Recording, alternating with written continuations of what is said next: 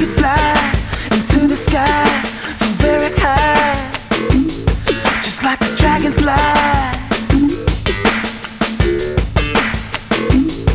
I'd fly above the trees, over the seas, in all degrees, to anywhere. Welcome to What a Ride with Rupert Guinness and Aaron S. Lee. What a Ride, it's the show for you, the radio show if you like to swim, bike or run, or anything in the world of sport that tickles your fancy. It's brought to you by Australian Broadcasting Media and Radio Sydney. On the line with me now is my partner in crime, Aaron S. Lee. Aaron, how are you doing, mate? Hey, Rube, fantastic. Thanks for having me on. Man, what a great... I'm still buzzing over the weekend that was the start of the cycling season 2016 with the Australian Road Nationals, men's and women's, and under 23s, and of course across the Tasman over in New Zealand, a bit of the same. Mate, what a great weekend it was in cycling. Yeah, it certainly was, Aaron. I mean, obviously the summer of cycling started with the Bay Criterium Series in Victoria, but then it really kicked up a gear, didn't it, with the national championships on both sides of the Tasman. I was down there at Ballarat and Buninyong for the Aussie titles, and there was some absolutely fantastic racing. There was some great weather, and I know over there in New Zealand they had some very interesting results. So it really shows that down here at this southeastern pocket of the world, there's a lot happening, and we're going to talk about all that. And also, speaking of the southeastern pocket of the world, we've got the Two Down Under just about to start as well, and we will be talking at the back end of the program about that. So this show is going to start strong, it's going to finish strong, and it's going to be pretty exciting, eh? Absolutely. Hey, and I want to find out, when you were down in Ballarat, did you go to Burrumbeet? Well, I didn't go to Burrumbeet because I've left my heart in Burrumbeet, as we all know. And but it's interesting, we were talking about Burrumbeet because, as you know, Aaron, a couple of years back we went there, contrary to what the taxi driver said, that no one goes to Burrumbeet. Of course, this story would never translate well to radio, but I think we should somewhat tell it anyway. The funny thing was, it was the time trial, and if I'm not mistaken, the time trial was first that year. It was before the criterium. Now they've got the criterium the past 2 years ahead of the time trials. But we were running late, I believe, and we didn't have a car. But anyway, I remember we were running late, and we were scouring the metropolis downtown of Ballarat, looking for a taxi, and we had probably gone about 2 or 3 blocks in every single direction. And of course, that doesn't sound like a lot, but when you're taking, there are 4 directions. That's quite a lot of coverage when you're running behind. And it was a hot day, a hot summer's day, obviously. And we finally ran across a taxi driver sitting outside a store about a block and a half up on the other side of the road. Yes, that's right. And he was saying that no one goes to Burrumbeet, and no one does. And I gotta say, and this is probably going to get us in trouble, but there was a lady there. Of course, as urban legend grows, I think the lady she had 2 or 3 kids with her, 4 or 5 bags of groceries. I think even by now she may have even been pregnant. You're going to dangerous territory here at the moment, but I can just picture the story. It's a story that needs telling. And I remember it was coming down to her getting a ride or us getting a ride, and we were already in the car, and we just acted as though we were just oblivious to the English language, because we were not leaving the back seat of that car. Now, listen, folks, for you listening at home, in any other circumstances, we would have gladly have stepped out of that car. Oh, for sure. But we the clock was ticking.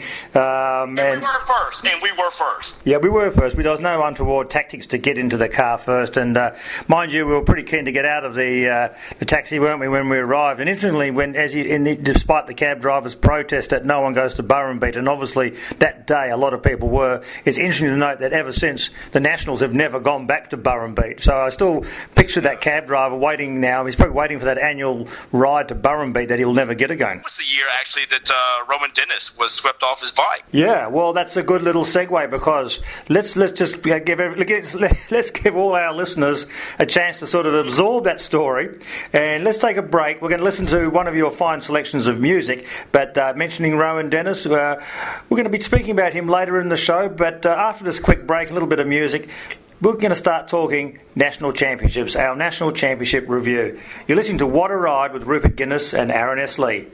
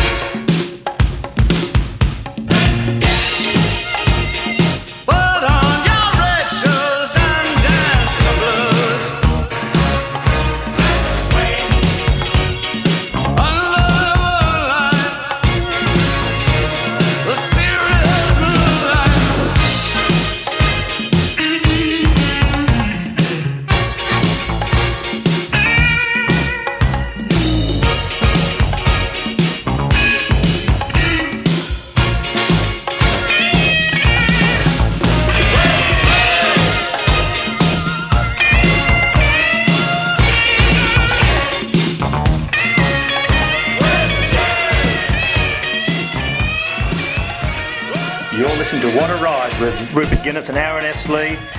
That's a nice bit of music to start the show off, Aaron. Well done, mate. You've always got a good taste, and it's one of the parts I like about this show is not knowing what music you're going to choose. So, chapeau, mate, chapeau. But as I said, we're going to talk about the Australian Road Championships, and they were held just last weekend from January 6 to January 10. And the championships we had the Criterium Championships, we had the Time Trial Championships, and then the week was capped off with the road racing championships, and like I said, what a week it was. Aaron, on this first segment, let's just talk about the women first. We'll talk about the men later in the show. Down in Ballarat, where you had the women's criterium, and you had the under-23 criterium in the same race. There was an astonishing result. Sophie Mackay, who came from nowhere, and she out-sprinted Lizzie Williams from Orica AIS. But Sophie is an ex-teammate of Lizzie's on a couple of years ago, and Sophie, her last win, I think it was the 2013 New South Wales Road Championship. So there you go. It's one of those stories of someone who just is a workhorse and has managed to sort of finally get a brilliant result. That set the tone for the championships for some really interesting results. And you're spot on there, Rube. And to beat Lizzie Williams with all the support that she had riding for her on the day, and obviously with her talent and skill set, that's a big accomplishment for Sophie, for sure. Yeah, certainly. And I mean, the interesting thing, like Orica AIS, they also had Sarah Roy up there, and there was a breakaway, and then Sarah Roy managed to bridge across, and Lizzie was going to try and set up Sarah for the sprint, but I guess that effort by Sarah to make it across, in crit racing, you only have so many efforts in you, and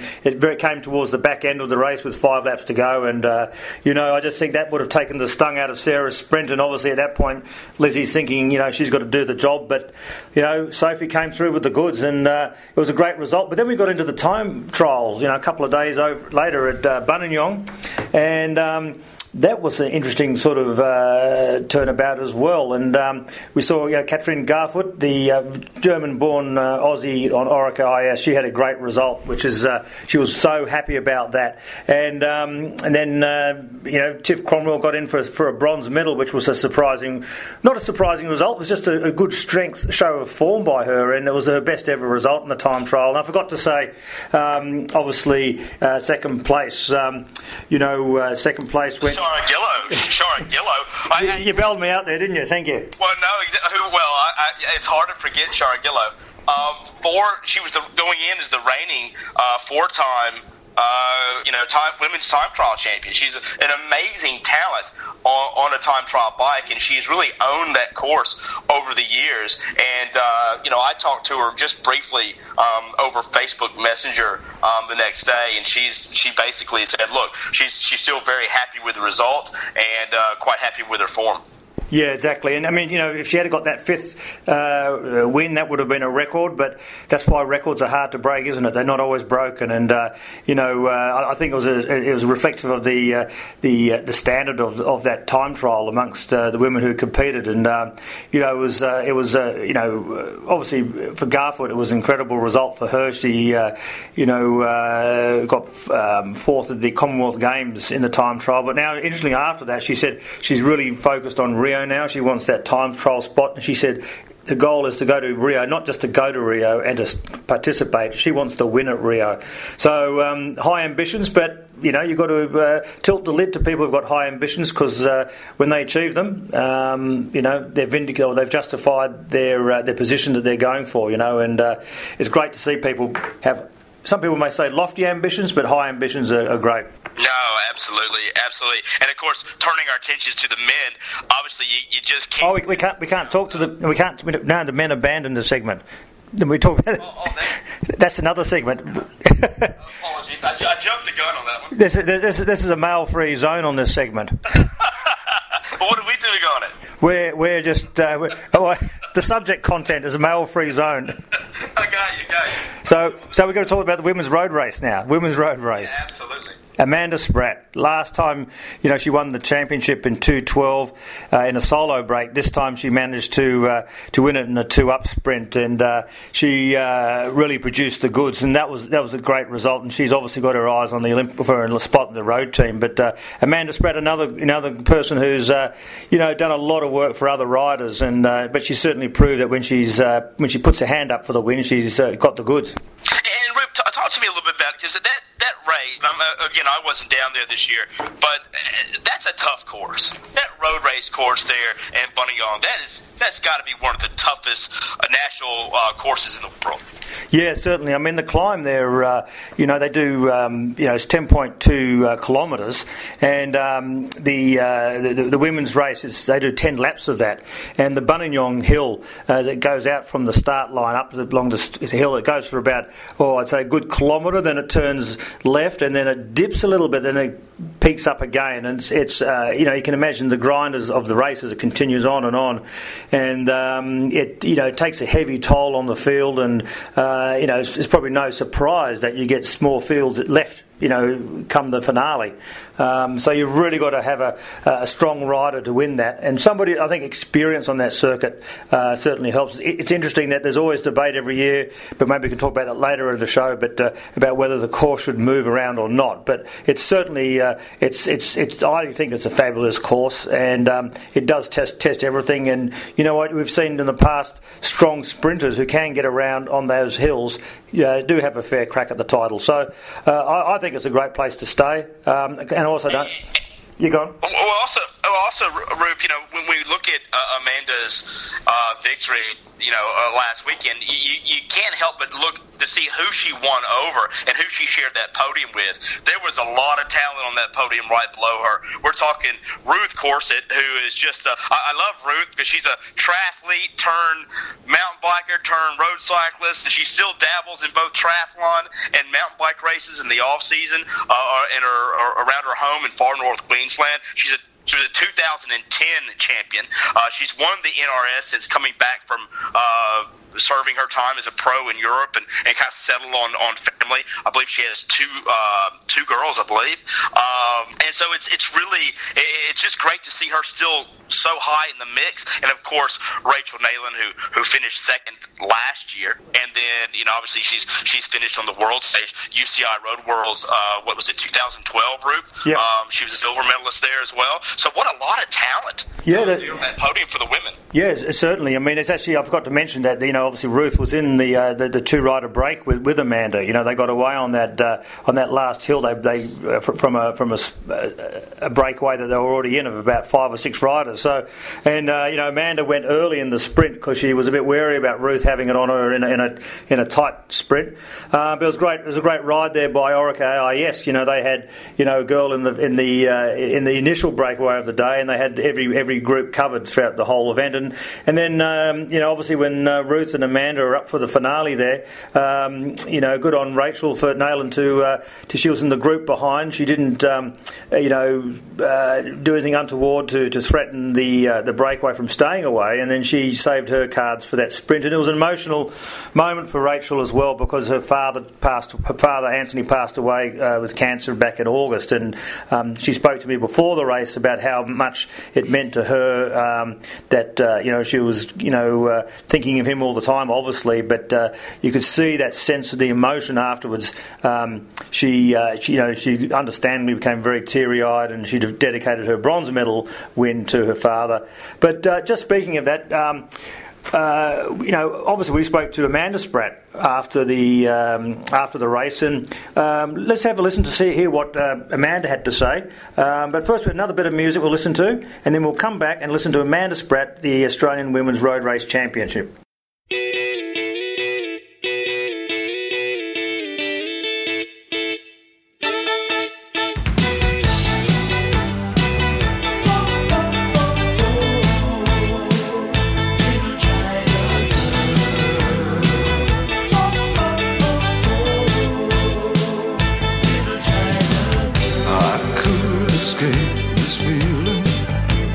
China girl, I feel a wreck without my little China girl. I hear her heart beating loud as thunder, so the stars crashing. I'm a mess without my little China girl. Wake up in the morning with my little China girl.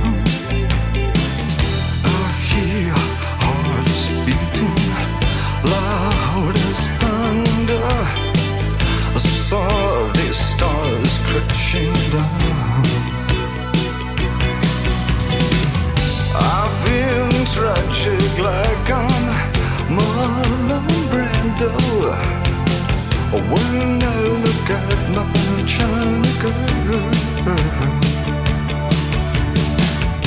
I could pretend nothing really meant too much when I look at my China girl.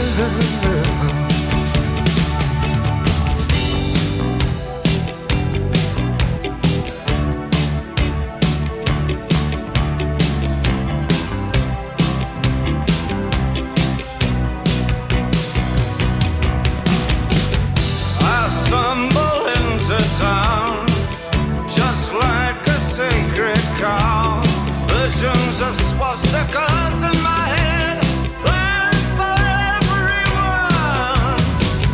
It's in the way of my eyes.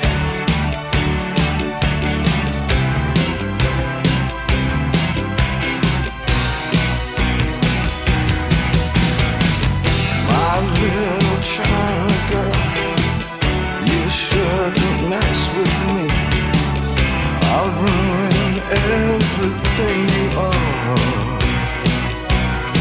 You know, I'll give you television, I'll give you eyes of blue, I'll give you a man who wants to rule the world. And when I get excited, my little China girl says, oh baby, you shut your mouth. She says,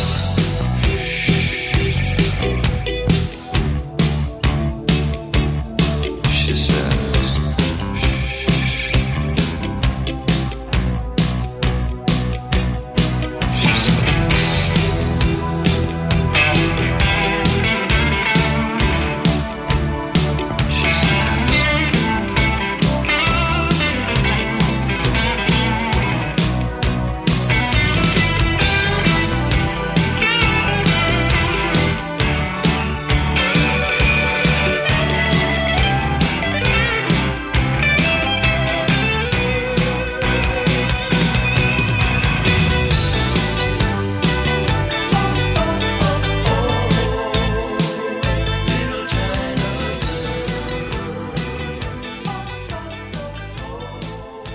Aaron Lee, you still got it. Your taste in music, always astounding me. You're listening to Rupert Guinness and Aaron S. Lee on What a Ride. We're talking about the Australian Road Championships that were held from January 6 to January 10. And we've just been talking about the women's events, the fantastic results there. In the last segment, we're just talking about Amanda Spratt, who won the Women's Elite Road Race Championship race. And as we said, we're going to have a listen to hear what Amanda had to say on the finish line in Buninyong. Here she is talking to a group of media, including myself. I was there, and let's just hear what she had to say about her great victory. Last time you won the title was in 2012. You've done it again in the Olympic year. How does this one compare to the first one? The first one was probably a little bit more unexpected. This one I came in really knowing that my form was really good. I think certainly through the Bay Crits I could feel that, although I've certainly kept a really low profile heading into the race, which was fine for me. Coming to the race, we obviously had a good numerical advantage, and I think the thing was we were able to really use it this year. Having Sarah Roy out there in that early break was great for us. It was a great situation, and it meant we could sort of not panic, sit in there, relax, and sort of, I guess, have the other teams wondering what we were going to do. And once we started making those moves, we really meant business. And getting across to Sarah was great. She was cramping. She was absolutely done, but she just said, what can I do? What do I do? She just gave me every last bit of energy she had, and then I knew that it was up to me to finish it off. In the closing stages, were you communicating to the team that you were confident in your sprinting ability at the end, and was there any uncertainty over the radio as to whether others should go across to you, or how did you deal with that? Well, I think we didn't have too much communication in the final there once I was away. I spoke to Sarah and told her that I was confident that I could finish it off for the team, so she certainly knew that, and I'm sure she was able to communicate with the team once they did catch her. I know Ruth's actually a strong sprinter, so I had to be really, really smart in the way that I won that sprint in the end. It was just numerical advantage. I knew that I had Green Edge riders behind me if it did come back together, so I could kind of play that card a little bit. But I was feeling really strong out there, and I know in a really hard, tough race, I can actually sprint pretty well at the end. You went pretty early, Can you just talk us how do you put what energy output are you putting out? Are you going absolutely at the limit at the start because you know you're going to have to maintain it right to the finish? Yeah, no, I was trying to be patient, and I think I still went with about 300 to go. It's one of those finish straights. You can see the finish from so far out, and you know it's an Australian Championship, and yeah, I think I got a little bit excited, but I knew for me I probably had to make it a bit of a longer sprint. Ruth is quite punchy, so that was my aim, was to try to make it a bit more of a drag race, and I could just keep getting faster and faster, and I think getting the jump on her is what allowed me to win the sprint. Yeah. What are your thoughts? This has already been mentioned. You've done this in an Olympic year again. Your thoughts on the big goal this year? Yeah, it's certainly a really great way to start the year. I mean, last couple of seasons I've been a bit more up and down, but I've had a really solid block of training in my off season, and certainly the Olympics is the really big goal, and to start it off with the national title is really, really important, and just puts me right there, at the forefront of the peloton, and this is how I want to start winning, and I want to continue winning once I get to Europe as well. And also significant that the two other Orica IAS girls who get third and fourth, Kat's obviously the big time trial contender, and Rachel would also have strong claims on the Rio course. Yeah, exactly. It's going to be a super hard course from what we hear, and I think Australian women's cycling is in a really strong position. We finished last season with our highest ranking that we've had in a number of years. I think we were fourth, which allows us 4 riders in Rio, so we really want to keep that momentum going heading into this and try to get that 4th rider there, because it will make will be a big advantage. But certainly it's looking pretty exciting when you've got so many riders kind of in contention there. Yeah. Just looking ahead to the year, which races will you be targeting in Europe? Just personally, and then also for that selection from Rio? Yeah, certainly. I mean, knowing that Rio is a really tough course, some of those Helia races are going to be really important. This year we have the Women's World Tour for the first year, so my big targets will be focused on some of those Helia World Tour races. So we're looking at the Cecilia Trofeo Binda race in third weekend of March, for the Flesh Wallone World Cup, which is in mid-April, and then just overall having good consistency through those other classics, but mainly the Helia one-day races are what I'm targeting. Yeah. With a view to the Olympics, is it the goal of the team to try and get every single spot? I mean, have you actually sort of spoken about that as we'd like to? In Orica? Yeah, in Orica. Yes. No, I don't think we haven't really spoken and said that we want all Orica riders there. I mean, we're certainly in a position where we would have to have a number of the top contenders to get there, with a few other riders from different teams. So it's not something where we're saying we want all Orica riders there. But obviously, in a way, it does help that we do have so many contenders. We're all really pushing each other. We're all, it's not a cat fight or anything. We're all really supportive of each other in a way that's just pushing each other to get better as well. Yeah. Are you going to do the Cadel Evans race? Yeah, so I have a big January coming up. Tour Down Under next, so I'm pretty happy I get to wear my jersey so soon. And then Cadel's race, and then I'll head to Europe after that. Rachel spoke, she was very emotional talking about her dad, and I understand you walked past Paula and said that one was for Marv. Yeah. Yeah, it's just sort of a few comments on, obviously Marv's having a rough time and how much it means for the team that you get one for him. Yeah, I think, it's been a rough, obviously, Rachel's had a pretty emotional time with the passing away of her father just before Worlds last year, and we got the news from Marv that his father passed away really unexpectedly, and so he couldn't be here for these first races. But, the way our team is, we're like a family, and he's been messaging us throughout the Bay Crutes, throughout the Nationals, and, he's always keeping an eye on us. He's always, seeing how it's going, and I know that he, this is one of his favourite races to be here. And he's very annoying, isn't he? He just never leaves you alone. Yeah, he's annoying. He eats his good luck donuts before the start line and gets captured on film, which is still a highlight for me. So I know he'd be really proud just to see the way the team rode and the way the team is racing at the moment. Yeah. I wonder if you can just speak for a minute about what were the conditions like today? Obviously starting at 8 a.m. much earlier than previous years. Did that affect what you do the peloton? Or I don't think so. Maybe just a few people wishing they'd had time to get an extra coffee in or two. Yeah, I was a little bit sleepy this morning, but I don't really think it affected the race at all. I mean, it is an earlier start for us. We do have to get up earlier, but the flip side is that we get the same crowds as the men. We've got the TV time, so it's a bit of a compromise too. I think it's absolutely fantastic that we're going to get that television coverage at 1 p.m. on Channel 9. So it's a trade-off, and we're more than happy. And what about the crowds in the climb? Yeah, the crowds just every lap kept getting bigger and bigger, and you kind of get everyone says that this Mount Buninyong circuit is, just like doing a race in Europe on some of those times when, you've got the cowbells, you've got the noise and the atmosphere. We really had that, certainly in the last sort of 2 or 3 laps. You could, the crowd was going nuts, and I could hear lots of people cheering for me, which is always motivating.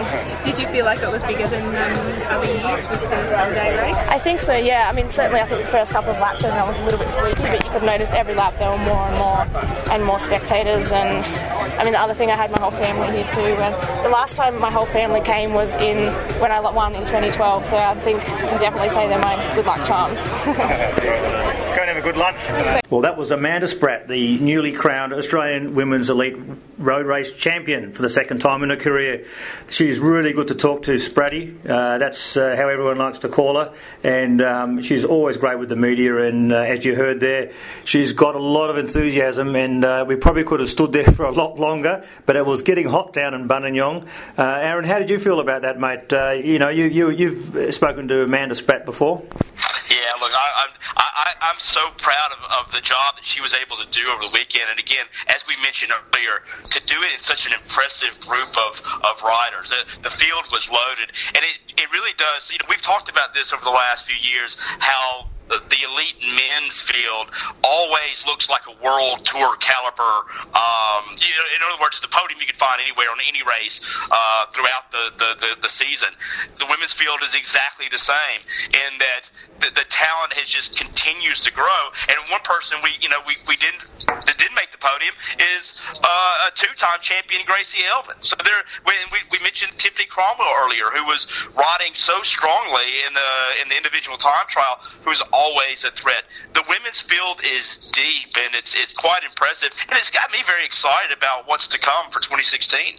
Yeah, certainly, and they're going to be racing. The women are going to be racing down in their tour during the 2 Down Under period. So we're going to hear more of these names in the next couple of weeks, and certainly for the rest of the year. Yeah, absolutely, and of course, I just literally right before we went on air here, had a quick chat with Gracie Elvin, who mentioned how she personally feels really strongly about her form at the moment. She's not going to be racing the Santos Women's Cup at the Tour Down Under this week.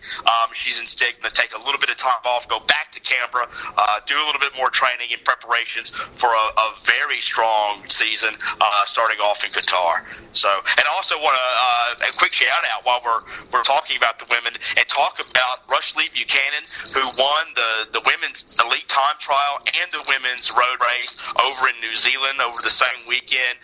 She adds that to a criterium title she won a month earlier. New Zealand does it just a little bit differently. They don't hold all 3 at the same time, but what an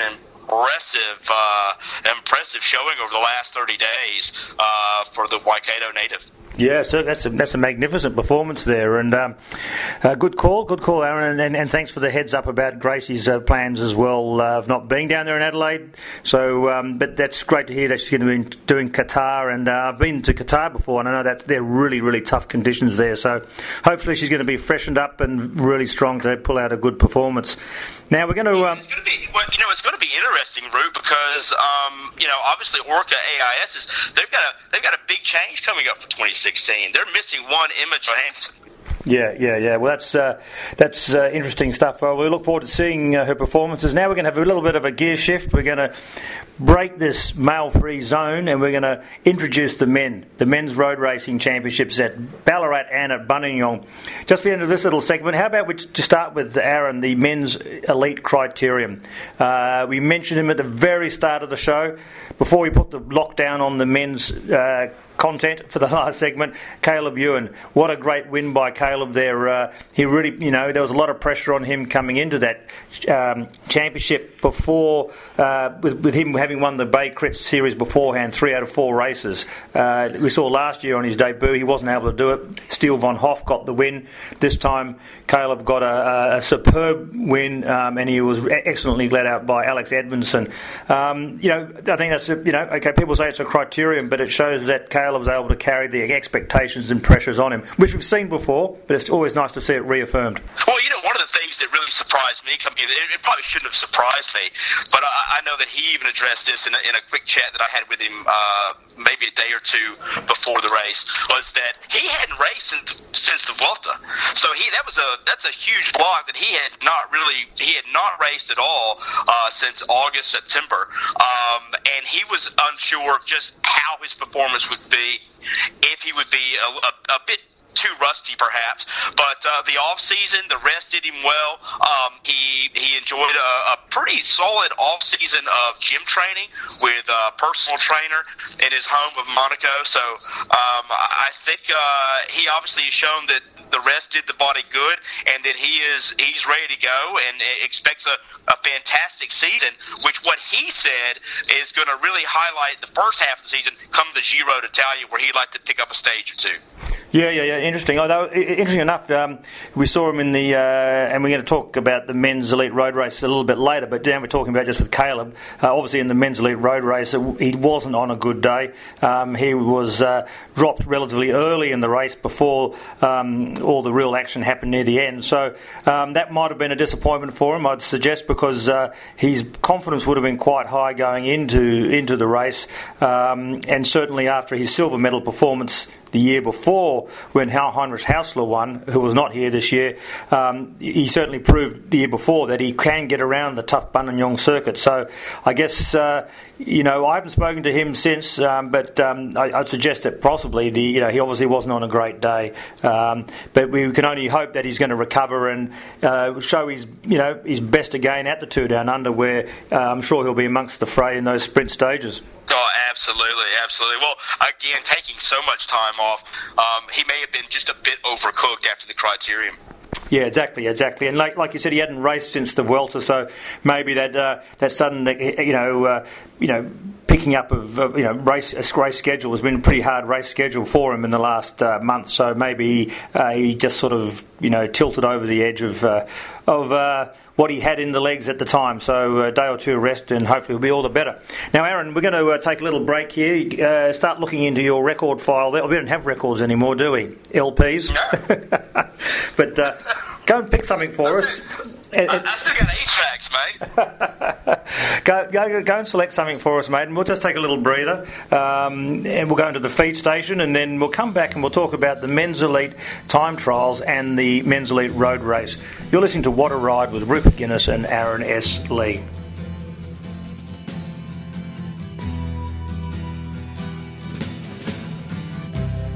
Ground control to Major Tom. Ground control to Major Tom. Take your protein pills and put your helmet on. 10. Ground control 9, to Major Tom. 8, 7, 6. Commencing 5, countdown, engines on. 3, 2. Check ignition, and may God's love be with you.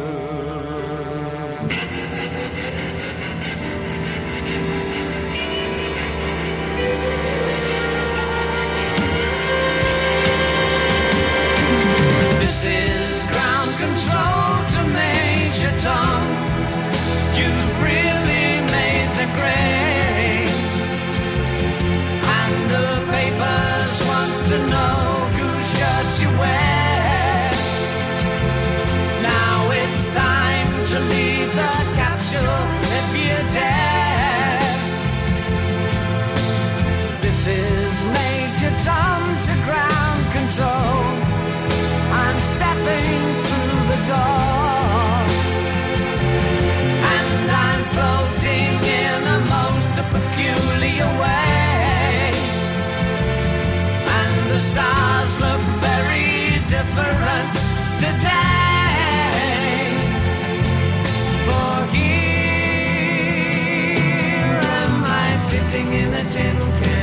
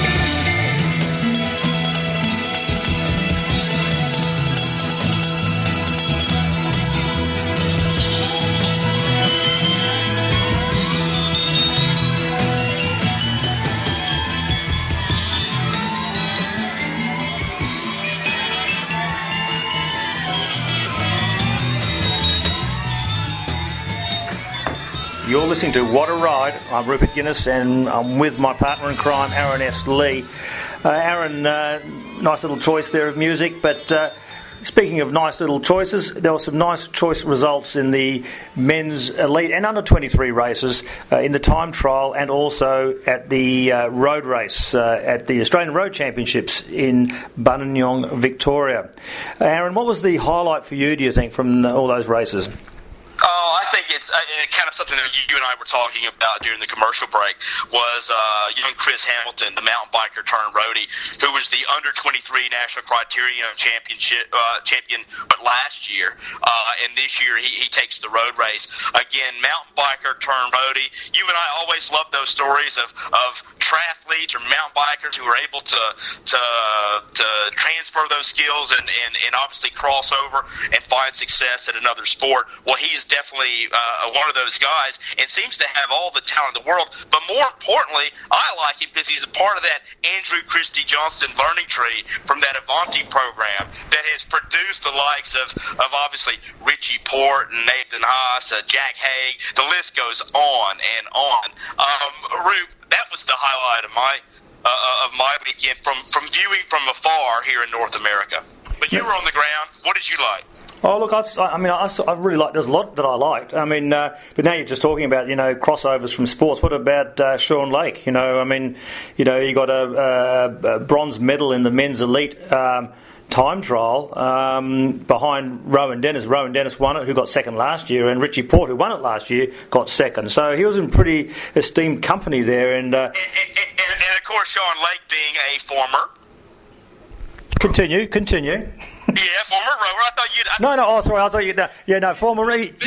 Yeah, rower. Being an old rower yourself, I think obviously that you'd be just absolutely thrilled with Sean Lake's performance. And can I say, just 18 months into his cycling career, and the guy is already standing on top of the podium, or should I say standing on the podium with two of the best riders in the world, bar none.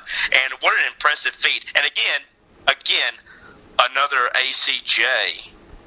Yes. Well, I think more importantly, he's a rower, ex-rower, mate. He's got the engine there. He's going to have to strip off a little bit. That'll come in kilometres trained and kilometres ridden and raced. He's going to strip off. His body still has to change a bit. But a time trial's a time trial. They call it the race of truth. Absolutely. Sorry, he's 78 kilos. Yeah, I mean it's a lot for a bike rider.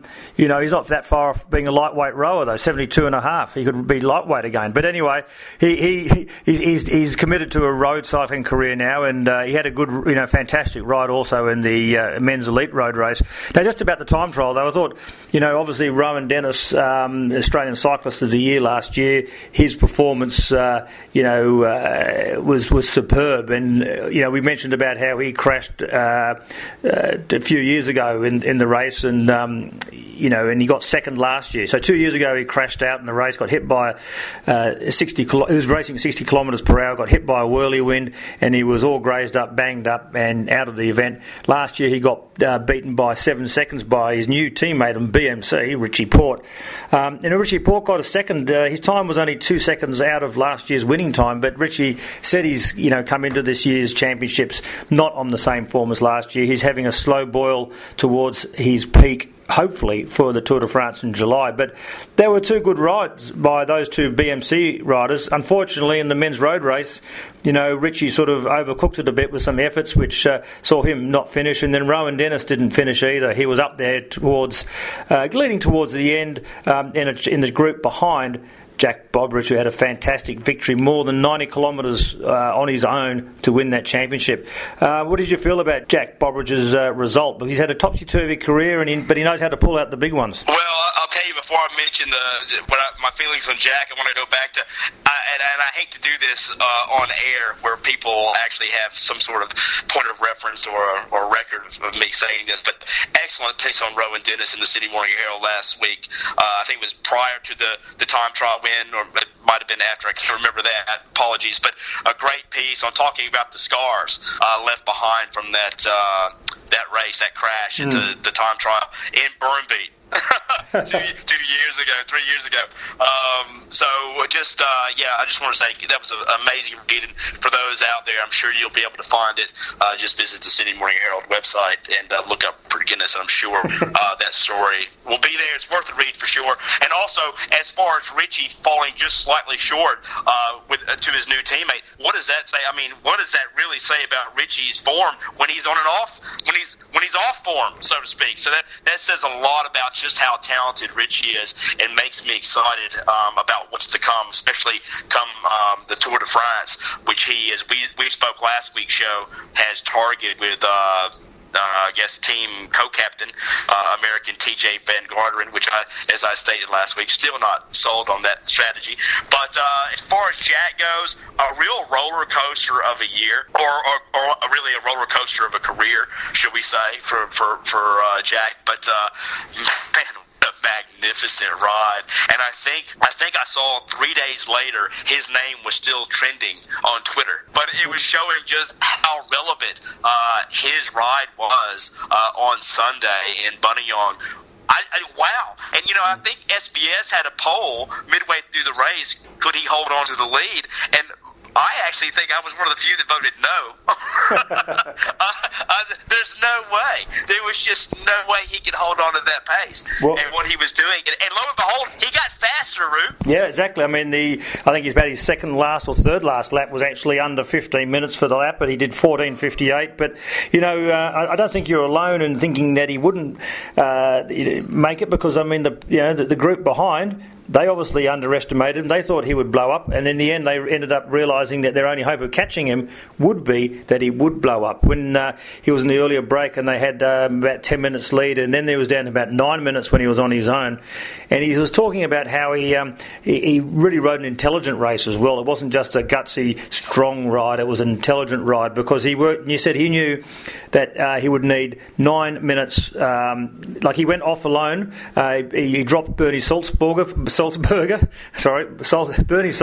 from Drapac on the 10th of 18 laps of this tough Buninyong circuit, and when he had 9.5 minutes, he calculated that if he was to go up the hill on 300 watts, and then he would come down it, he said the chase group, they would be just going up the hill as he's coming down, and they would need to produce massive numbers of wattage power to be able to catch him, and so he really calculated it well, but better than just me explain it, because I might have got into a bit of a muddle there. Why don't we have a listen to what Jack Bobridge said, because as with Amanda Spratt, we spoke to Jack on the finish line, and there's nothing better than to hear it from the horse's mouth. So let's just have a little listen now to Jack Bobridge, the Australian men's elite road race champion. Jack, with what unfolded today, was that strategy in your mind last night when you went to bed, or even this morning? No, not to be honest. I think what I had in my mind today of a strategy was obviously Green Edge, there's been a big hype around them, and Caleb and Gerrans really wanted to win this and Down Under, so and Richie and Rowan. Obviously Rowan was in fantastic condition after what he did to us the other day. I was actually going to follow either Gerrans or Caleb today. In the back of my mind, I thought Richie and Rowan would probably be a bit too strong for me to go with them at the finish, but when I saw that big group go at the start, 20 guys and had a lot of teams represented, I put myself there, and I think just got away with Bernie, and he was humming and hawing whether to stay there or not, and at that point in time, if I was to go back, I've spent too much energy already, so I'm not going to win the bike race anyway, so I got myself into a good rhythm, and I guess the time gap I got, that 9 minutes, was enough time for me to start the descent as they were starting to climb, so it was perfect timing, and I had tailwind on the climb, so as long as which I did, I kept the leg strong to the end, managed to pull it. What were you telling yourself mentally to keep going? Obviously, I wanted redemption after Thursday. To be honest, I trained full, probably more than I ever have before for the time trial on Thursday, and it didn't go my way. I just had one of them days when the body just didn't want to work. Everyone has them days. I was pretty annoyed with Thursday, but I guess today was just redemption for Thursday, and you know, I guess at the end of the day, to win the road race is probably a bit more better than the time trial because I get to wear the jersey more often. How was the pain? How would you describe it compared to other things you've done? Like we've seen the hour record and stuff on the track. How would you compare what you went through today? Yeah, well, I just sort of try to start breaking it up into sections. You know, do the climb threshold, and then all the descents was I try to ride 300 or less, so I could always ride threshold on the climb, because I knew to take 9 minutes back on the climb. If I'm riding my threshold, these guys will, you know, most of the bigger guys are heavier than me. They're going to have to do stupid numbers, and you know, they're going to be able to pull back a bit of time, but they're never going to pull back 9 minutes. How do you feel, mate? Can you put it in layman's terms? I mean, people are calling it one of the most memorable title wins ever. You know, 90 odd Ks on your own. Can you put it into work? Well, I'm a bit speechless still at the moment. I think it hasn't sunk in yet, really. But yeah, to be honest, I honestly didn't think, 90 or 100k solo is it's next level a little bit, I guess. So it was, but in saying that, this is the kind of course, like I said, when you do have that 9 minute advantage, guys are still climbing and you're descending. So and we had tailwind up the climb today, so it's in favour of the guys off the front, you know. So I think that really played into my hands today, and and I was angry at myself from Thursday's not so good ride. So it was, and I had Brett Aiken in the car. He was good, you know. He was telling me, and he was keeping me level-headed on the climb, and you know, really looking after me. So just your mindset. Just your mindset. When you go off 90 k's from home, do you have full faith you can see that, or are you thinking, let's see what happens here? Or I've put all my eggs in already. I've got to go. Or can you give us your mindset? Yeah, I honestly didn't think going that far from home I'd be able to hold on this course. This course is brutal. So. But yeah, I guess the time gaps, it stayed the same, and a few times it even started to go out a bit, and so, you know, probably 4 or 5 laps from home I started to think to myself, you know, shit, I can probably do this if I keep riding smart. And I guess every time up the climb I really watched my power meter and I knew what I could do. And you know, to do 60k an hour down the hill, to do 62, you got to do an extra 60 watts. So it wasn't worthwhile. It was worth putting that extra 60 watts up the hill and holding them off. So it was a real tactical game for me in terms of really watching that power meter and really watching you know, the effort right to the finish line. Does it change what you were planning to do to it down under now? No, not really. I don't think so. You know, all it sort of means now is that I get to wear the Aussie jersey all week, and probably get harassed by you guys even more. But Jack, surely you must think that you could have a crack at it now, if you did already before. Yeah. No, you know, I've started my season. You know, I won't lie. I started my season really early this year. Was aiming for the time trial, so you know, and we had the World Cup on the track in New Zealand, which was early. So I started early, and I wanted to start the season really good for Trek, you know, because they've obviously given me the second chance this year to go back to the World Tour. So I guess this is massive for them and massive for me to step up. So they brought a really good team over for Down Under, and you know, I'd be lying if I said I wasn't going to have a go Down Under next week. And now I've shown that I've got the form to do it. I'll step up and see what I can do. Jack, on that last lap, how were you feeling going up there? I mean, were you suffering any cramps or anything, or maybe were you worried about Cam getting across? I guess you still had 2 or 3 minutes, I don't know. Well, I think I still had they were telling me I still had 4.5 minutes on the last climb, so I knew he wasn't going to catch me if I was just to ride, you know, 300 watts or more. So, but to be honest, at the last climb, I was absolutely, you know, I won't use the language, but I was absolutely shagged, but I just, it's the last lap of the national titles, you know. If you just get over that, you're going to win, and you know. So I just buried it. But it was, it wasn't just that last lap. The last 2 or 3 laps was pretty brutal. Jack, how did those last couple of laps compare to your last few minutes in the hour record? To be honest, the hour record was the most effed thing I've ever done to myself in my life. Nothing could hurt any more than an hour. So what I did today was, you know, when it starts to hurt, if you think about the hour, then nothing hurts more than what Howard did. Jack, what did you make of how Green Edge raced today? Were you surprised by their tactics? How the race played out? Well, I guess, when you have 8 or 9 minutes, and I heard Green Edge were on the front.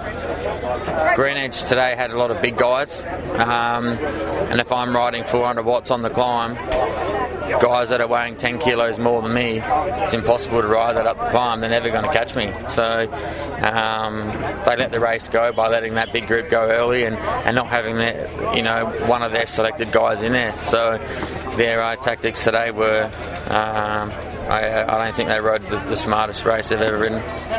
Sometimes more riders isn't that good. You clearly did. You wasn't just physically strong, you rode the smartest race too. Yeah, I looked after myself in that first group, made sure, I was watching to see what was going to happen, whether they were going to bring it back or not.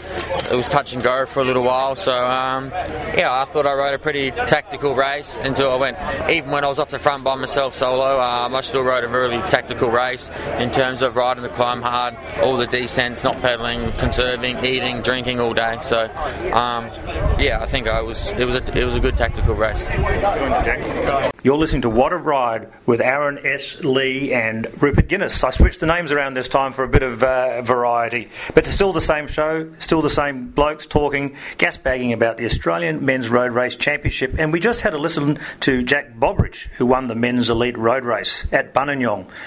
It's the second time Jack's won the Australian Championship, and he won it in a similar circumstance, not as long as the breakaway, but he did it with a 30-kilometre solo breakaway in 2:11. After which he also went on to break the world individual pursuit record over 4,000 metres. And as we recall, in last year's Tour Down Under, he won the first stage in a brilliant attack and held on to the lead for a little while. And then after that race, the Tour Down Under, he had an attempt at the world hour record, which he just fell short of breaking. But it was a massive week of performances by Jack Bobridge. When you think about those performances, Aaron, he really is a remarkable athlete on his day. He's darn sure a gutsy one, isn't he? He's not scared to ride and not scared to attack anything. He's proven that time and time again throughout his career. We know that he has battled some health issues regarding arthritis, debilitating arthritis in the past. I think he's on top of that now. I haven't had a chance to really talk to Jack or see Jack since we saw him in the tunnel after the hour record, and when he was absolutely exhausted and shattered, but still managed to have a smile on his face.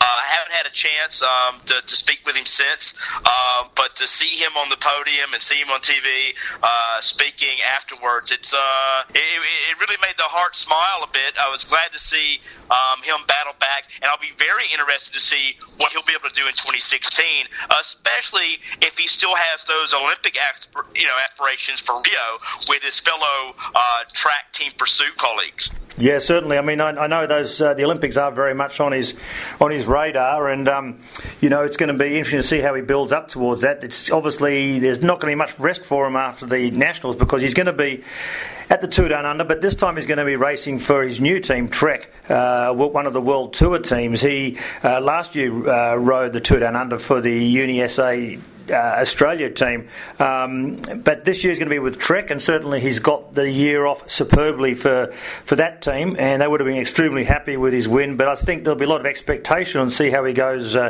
in Adelaide at the Tour Down Under, and then it'll be interesting to see how he manages his program because I think he can have a tendency to be going too hard too often and not sort of keep something in reserve. So I think though with the team pursuit commitments ahead, he'll have to sort of I think those things will be monitored in an Olympic year, and he's got the engine to having a team pursuit, hasn't he? One of the things I want to mention before we move on to the next segment is that I mentioned that Rush Lee Buchanan obviously won the Nationals triple over the last month and obviously pulled the double on the individual time trial and the elite women's road race over this past weekend in New Zealand in Napier. Just wanted to mention Jason Christie, young Jason Christie, who former Avanti rider, spent last year with the Avanti racing team. He is now signed with the Kenyan, was it the Kenyan Riders from Down Under, which is a bit of an amalgamation from last year's Kenyan Riders team and the Australian Continental team Pro Riders Down Under. He took it to them, won the elite men's national road race, and I haven't gotten quite down to the gist of it, but seemed like there was a bit of tension afterwards when speaking with him about not being re-signed with Avanti, and I'm not sure all the details on that yet, but rest assured we'll be on top of it. Okay, thanks, Aaron. We'll look forward to listening to that, or hearing about it, or maybe reading about it in Velo News by you, or maybe on New Zealand Cyclist, or one of the many publications you write for, mate. You are a prolific writer, aren't you? But otherwise, I'm being employed. Hey, listen, we won't labour on too much about the Australian Championships, but it'd be remiss of us if we didn't talk about the other two podium place getters. Cam Meyer, he went off with Rowan Dennis in pursuit of Jack Bobridge, but Rowan wasn't. He didn't finish the race as we said, but Cam still went off in a real hot pursuit. He got as close as 2.5 or 2 minutes and 40 seconds on the last lap, which was too far behind, but it was a great ride for Cam. It's his first race, for Dimension Data. He was a former Orica AIS, and it's interesting to note, before I go any further, Orica AIS had their worst ever performance in the national titles, and both Bobridge and Cam Meyer are ex-Orica AIS riders, so there was a bit of a slapdown there from a couple of their ex-teammates or former teammates. But Cam's performance was a brilliant ride, and also Pat Lane, he got a bronze medal there, and he had the goal and gumption to sort of go for that bronze, and that augured very well for his future, I think. But anyway, there were two great rides, and it really was a fabulous podium there, and it was a beautiful image of of Cam finishing, and he was just finished being interviewed by television, and he the first thing he did was to go and embrace his former teammate Jack Bobridge, and that was a really great moment, and as we said, Pat Lane being up there too. There were three popular results, but I'd just like to say before we, because this sort of adds as a little segue, Jack's going to be interesting. He's going to be an interesting player in the 2 Down Under. Pat Lane's going to be up there too in the in the Uni SA Australia team, and Cam Meyer, obviously a former winner of the 2 Down Under, he's going to be racing there, and he's going to be in very good form. But I've got to, as with Bobridge and Spratt, we had a chat with Cam Meyer on the finish line. So let's have a listen to what Cam had to say about his performance, and also he said some interesting things about Jack Bobridge's performance. I don't think anyone feels very well after that. That was one of the most torturous national titles in that sort of heat. Strange race. Up and down, you could see it. It was like Richie Port lighting up a lap, Drapac lighting up a lap, but then it'd stop, and you had some machine out the front who just wouldn't let us bring him back. So I'm happy to be on the podium. Were you always worried about Jack knowing what he's been up to in the past? Definitely. As soon as I heard the situation of that big group and Jack was in it, I mean, I'm thinking of 2011, I think, when he won.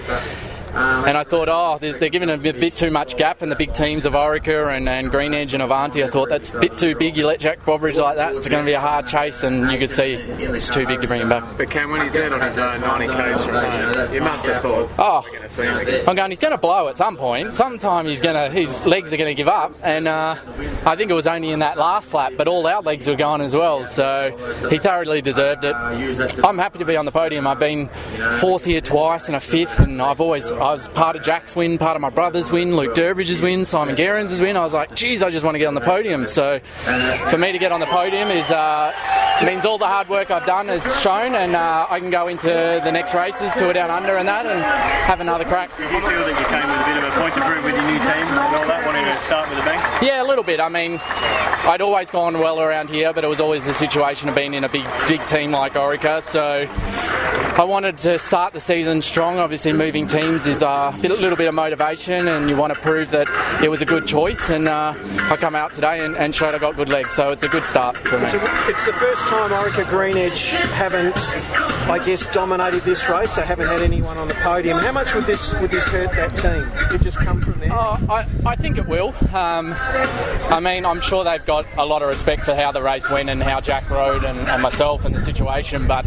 I think they let it out of control at the start, and that's what they'll be sorry for, that they didn't have it more under control at the start. They gave Jack too much leeway, and in the end it was costly, and they didn't have the numbers in the end. And on that last lap, you made some quite good inroads into Jack's lead there. Yeah. On the last climb, did you actually feel that there was a chance you could build in, or... He was blowing, but I would need to be going 60k now to get him. I think he had 3 minutes, and that's just a bit too much. So maybe if we kept going another 2 laps, which I wouldn't enjoyed, I think he was just too far. So you were more focused on just making sure you've got your lead in the silver medal. Yeah, I was. They kept telling me I was 3 minutes, 4 minutes to Jack, and I was going, I don't want to know about Jack. I'm probably not going to get him, so I want to know what's behind. Is Gero coming? Who's coming? So the whole time in the back of my mind, I was like, just keep going and try and get the silver medal and be on the podium. And just a quick word about your program now for the next races and the early part of the season. Yep. So Tour Down Under next. That'll be good to ride with 7 teammates. I rode with Hassie and Renshaw today for the first time, but meet a few of the new guys, and then on to Cadell's race. So quite big Aussie summer, and then step over to Europe and get into the World Tour racing over there. Thanks, Cam. Thanks, guys. Well done, Cam. All the best, mate. Thanks.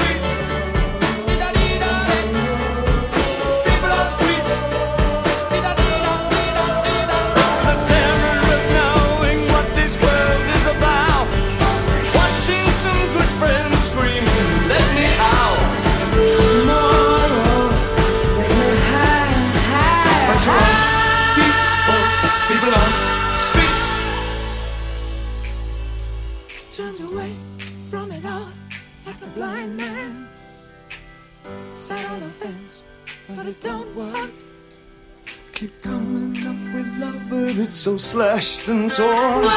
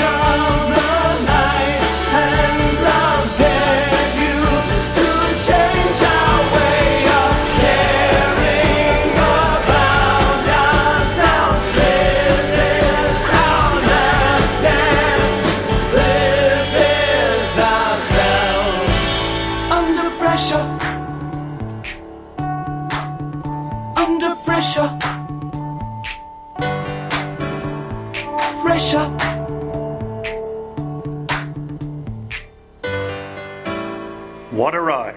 That's the show you're listening to, and the people you're listening to speak are Rupert Guinness, myself, and Aaron S. Lee.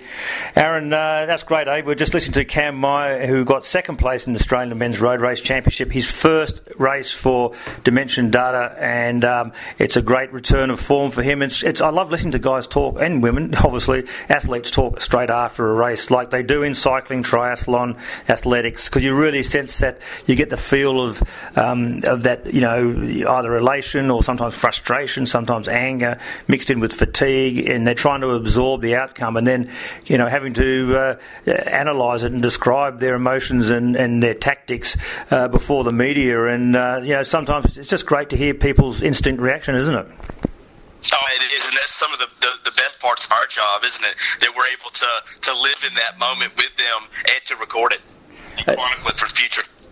Yeah, that's right. And I think, and obviously sometimes athletes will may change their analysis after the case, but that's okay. I mean, part of sport is about experiencing it live, and an athlete's always entitled to sort of reanalyse their performance and come back with some reflection later. But that's for another day. I think one of the things was interesting about Cam Meyer, and also for Jack Bobridge and Pat Lane, as we said, they're all three are going to be doing the 2 Down Under. And one of the interesting points, it's been discussed whether in this summer of cycling in Australia, we've got Chris Froome, who's going to be doing the Herald Sun Tour, and he's going to be in Adelaide towards the end of the 2 Down Under on a training camp, but he's not racing it. Mark Cavendish, he's not going to be doing the 2 Down Under, but he's going to be doing the Cadel Evans Great Ocean Road Race just a week after the 2 Down Under. So it's raised the issue of whether this year's 2 Down Under field is lacking because it hasn't got any real marquee names. But there's a lot of conjecture as to whether a marquee name makes a great race. Isn't it the strength of the field and the depth of the field? Do you think, Aaron? What's your viewpoint on that? Oh, absolutely. I've taken a quick look here at the start list now, and I'm telling you, I'm seeing a lot of things that interest me and that I'm excited about. I mean, for instance, we're looking just from Richie Port, Ryder Hesjedal, Mark Crenshaw, some guys, some familiar names to cycling fans around the world. They're all coming in with brand new teams.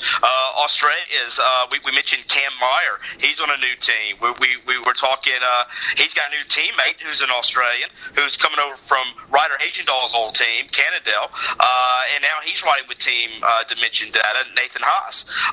This is some exciting times. Of course, Ryder will be riding with Trek alongside Jack Bobridge, alongside Kel Reginen, the American rider that we talked about last week on the show.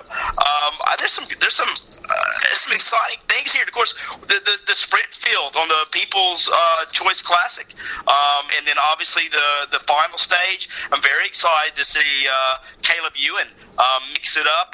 I'm excited to see Walter Whippet, the former Trap Pack rider from the Netherlands, who's now riding with Cannondale, along with his new teammate from New Zealand, former Avanti rider, Patrick Bevan, who won the men's time trial in New Zealand over the weekend. I'm excited about that. A personal favorite of mine that I'm tipping to perhaps upset a few, especially on the sprint stages, Marco Kump, the Slovenian, who was riding with Adria Mobile, makes his return, should I say, to the World Tour. He raced with Tinkoff Saxo a couple of years ago, but he's back, and he'll be riding with Lamprey Marita. And he is a fantastic sprinter. Got a chance to see him up close and personal at the Tour of Qinghai Lake in July, and this guy has got the goods. Yeah, well, I mean, that was a good cross-section of names there. I mean, like I've just been writing down a list of GC contenders and sprinters, and, just a few other names I'll just add to that, which may just, heighten, and people who know their cycling out there would know these names, but people who don't, trust us, these are big names in cycling. They may not be the Chris Froomes, or the Mark Cavendish, but you only get those marquee names because of marquee results and performances. But these guys are great riders, such as, if I can add to Aaron's list already, what about Simon Gerrans? You've mentioned that. Richie Port, Rowan Dennis, Jack Bobridge, we've spoken about him. Simon Clark, who's now racing for Cannondale. Absolutely. Sergio Henao from Sky. Geraint Thomas, who's going to be possibly, read a story today there, Chris Froome saying, you never know, me and Geraint could be co-leaders for the Tour de France this year. Not that old chest. chestnut. Yeah. And the Colombian Jarlison Pantano, who's been training in Colombia with Orica Green Edge superstar in the making, Esteban Chavez. And Chavez reports that Pantano has been absolutely blitzing it in training. The Italian Domenico Pozzovivo, Spaniard Luis Leon Sanchez, Martin Velez, Diego Ulissi, who came third 3 years ago, Thomas de Gent, Juan Jose Lobato, and then looking at some of these other sprinters, Walter Whippet, Brenton Jones, give him a rap because he's been coming second behind Caleb so many times. It would be great to get a good result. Jose Joaquin Rojas from Movistar, they always come to the Tour Down Under with winning intent. Ben Swift, Adam Blythe, Steele Von Hoff. We've got to remember the Hofstra, and as you said, Marco Kump. And Caleb. I reckon that's a cracker field, and I'm sure between the two of us we've missed some names. I'm sure we have. I'm excited to see Nathan Earl, see what he can do at Draft Pack. You mentioned Brenton Jones. He takes that role that Walter Whippet had last year. He won stage 6 last year, and that's a race that obviously Brenton is keenly suited for. And of course, with a lead out guy such as Graham Brown, Graham's going to put him right in the driver's seat. It'll be up to Brenton to finish that off. There's a lot of great riders there. You mentioned Diego Ulissi definitely should be on everyone's radar for GC, especially when it comes to the Toowoomba Hill. Yeah. I think out of those names, also we did mention Geraint Thomas, but he's got proven form at this race, and it's a World Tour race, and that's what people got to remember too. It is a World Tour race, so there's points up for grabs, and with that, it's not just the points for the individuals and the teams, but it's also positioning of team cars for the next World Tour event. So if you win the Tour Down Under, you'll be number 1 car. You don't want to be number 18 car. So there's a lot to be gained in so many ways at a World Tour race. So, people who are saying that, the Tour Down Under's in trouble because of this, I don't think so. And I think the riders make a race, and I think they will make a great job of this race, and I'm really, really looking forward to it. Aaron, I guess we could, as always, we could be talking all day about what's coming up and what's behind us. I'm really excited for the next week. We're going to touch base with you, obviously, for another episode of the show. It's going to be interesting, as always, to find out who's done what or not. What are your vibes right now when we're at this dawn of 2016, the cycling season? I think this could be. It just seems it's got a feel to it, especially when you look at what Jack Bowbridge did last weekend. It just has some sort of specialness, I think, some sort of feel to it this year that it's going to be a great season. And I think, as you just mentioned, Tour Down Under is truly one of the better races out there in terms of the athletes. It's the hotel is simply located. It's great for the media. Also, the media center right there, one hotel all week long. It's and Adelaide really does show up to support the race.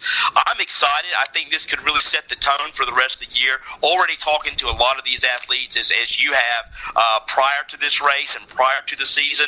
Everyone just seems to be ready for it. I think we've been out of business too long since the World Champs in September. I think it's time to get back into it. Yeah, I agree. And I also think that teams are learning how to manage their roster better to be able to, coming to Australia is a long trip, but they've learned how to come here. They travel here well, they get looked after, and they appreciate that, and they know that now how to manage each rider's season for their good health, and also to get the optimal performances out of their riders, so they don't not over raced either. And I think for that alone, the teams can come here with more confidence and a bit more sort of intent, rather than just I remember the early Tour Down Unders, they would just roll around and try and use it as a training camp. You can't do that anymore. There's too much at stake. If you do, you earn race director Mike Curtis Ross. We've seen him in the early races. He would kick riders off the race and send them back economy.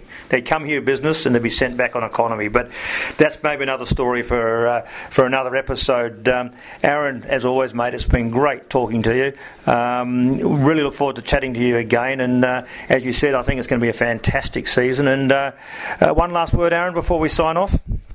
Well, I'd just like to say, look, have a great week down there. Obviously, some of our colleagues. It's a real showcase for everyone, especially the cycling scene there in Australia and down there. So just enjoy it. It's a great week to catch up with old friends, make a couple of new ones along the way, and obviously cover some of the world's absolute best cycling anywhere. And I'm a bit jealous right now, but I'm sure I'll do my best to get over it. Well, we did say that the event is lacking some marquee names. You're one of them, Aaron S. Lee, but I reckon you'll be coming back, and I'm really looking forward to this race too. It's going to be my last gig for the Sydney Morning Herald after 9.1 months of fabulous time, 9 years and 1 month of the Herald. But we'll speak about that another day, another episode. But it's going to be a thrill. It's going to be a great week, and as we said, I'm sure by the end of it we'll be saying, what a ride. You're listening to Rupert Guinness and Aaron S. Lee. Thanks for listening to us. I hope you enjoyed this ride as much as we did. And look after yourself out there. Keep smiling. Enjoy what you do every day. And most importantly, stay safe. A metre matters.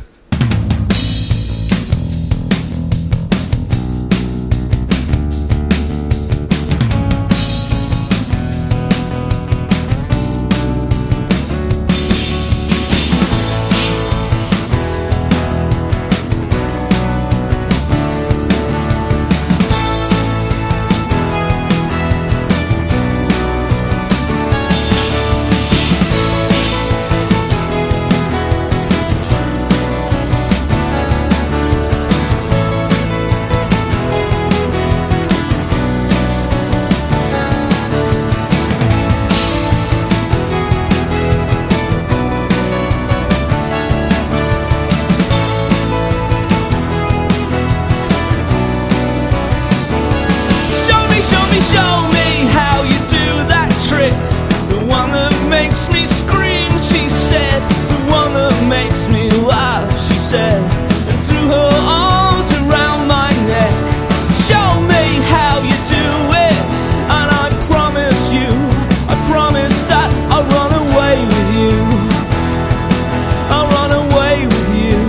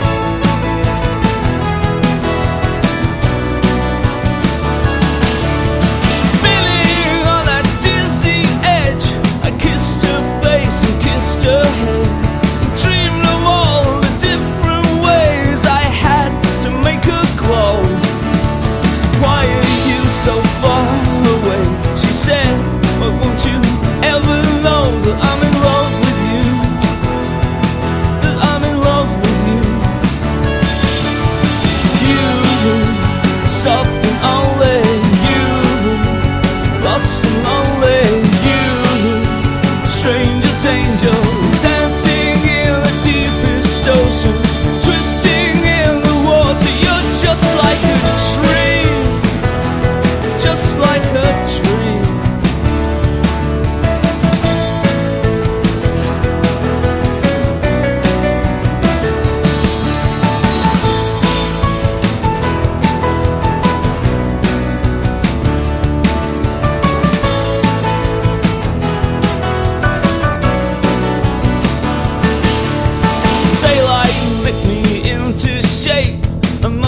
I've been asleep for days, and moving lips to breathe her name. I open up my eyes, found myself alone, alone, alone, above a raging sea. Stole the only girl I loved and drowned her deep inside of me. You, soft and only you, lost and lonely, you, just like heaven.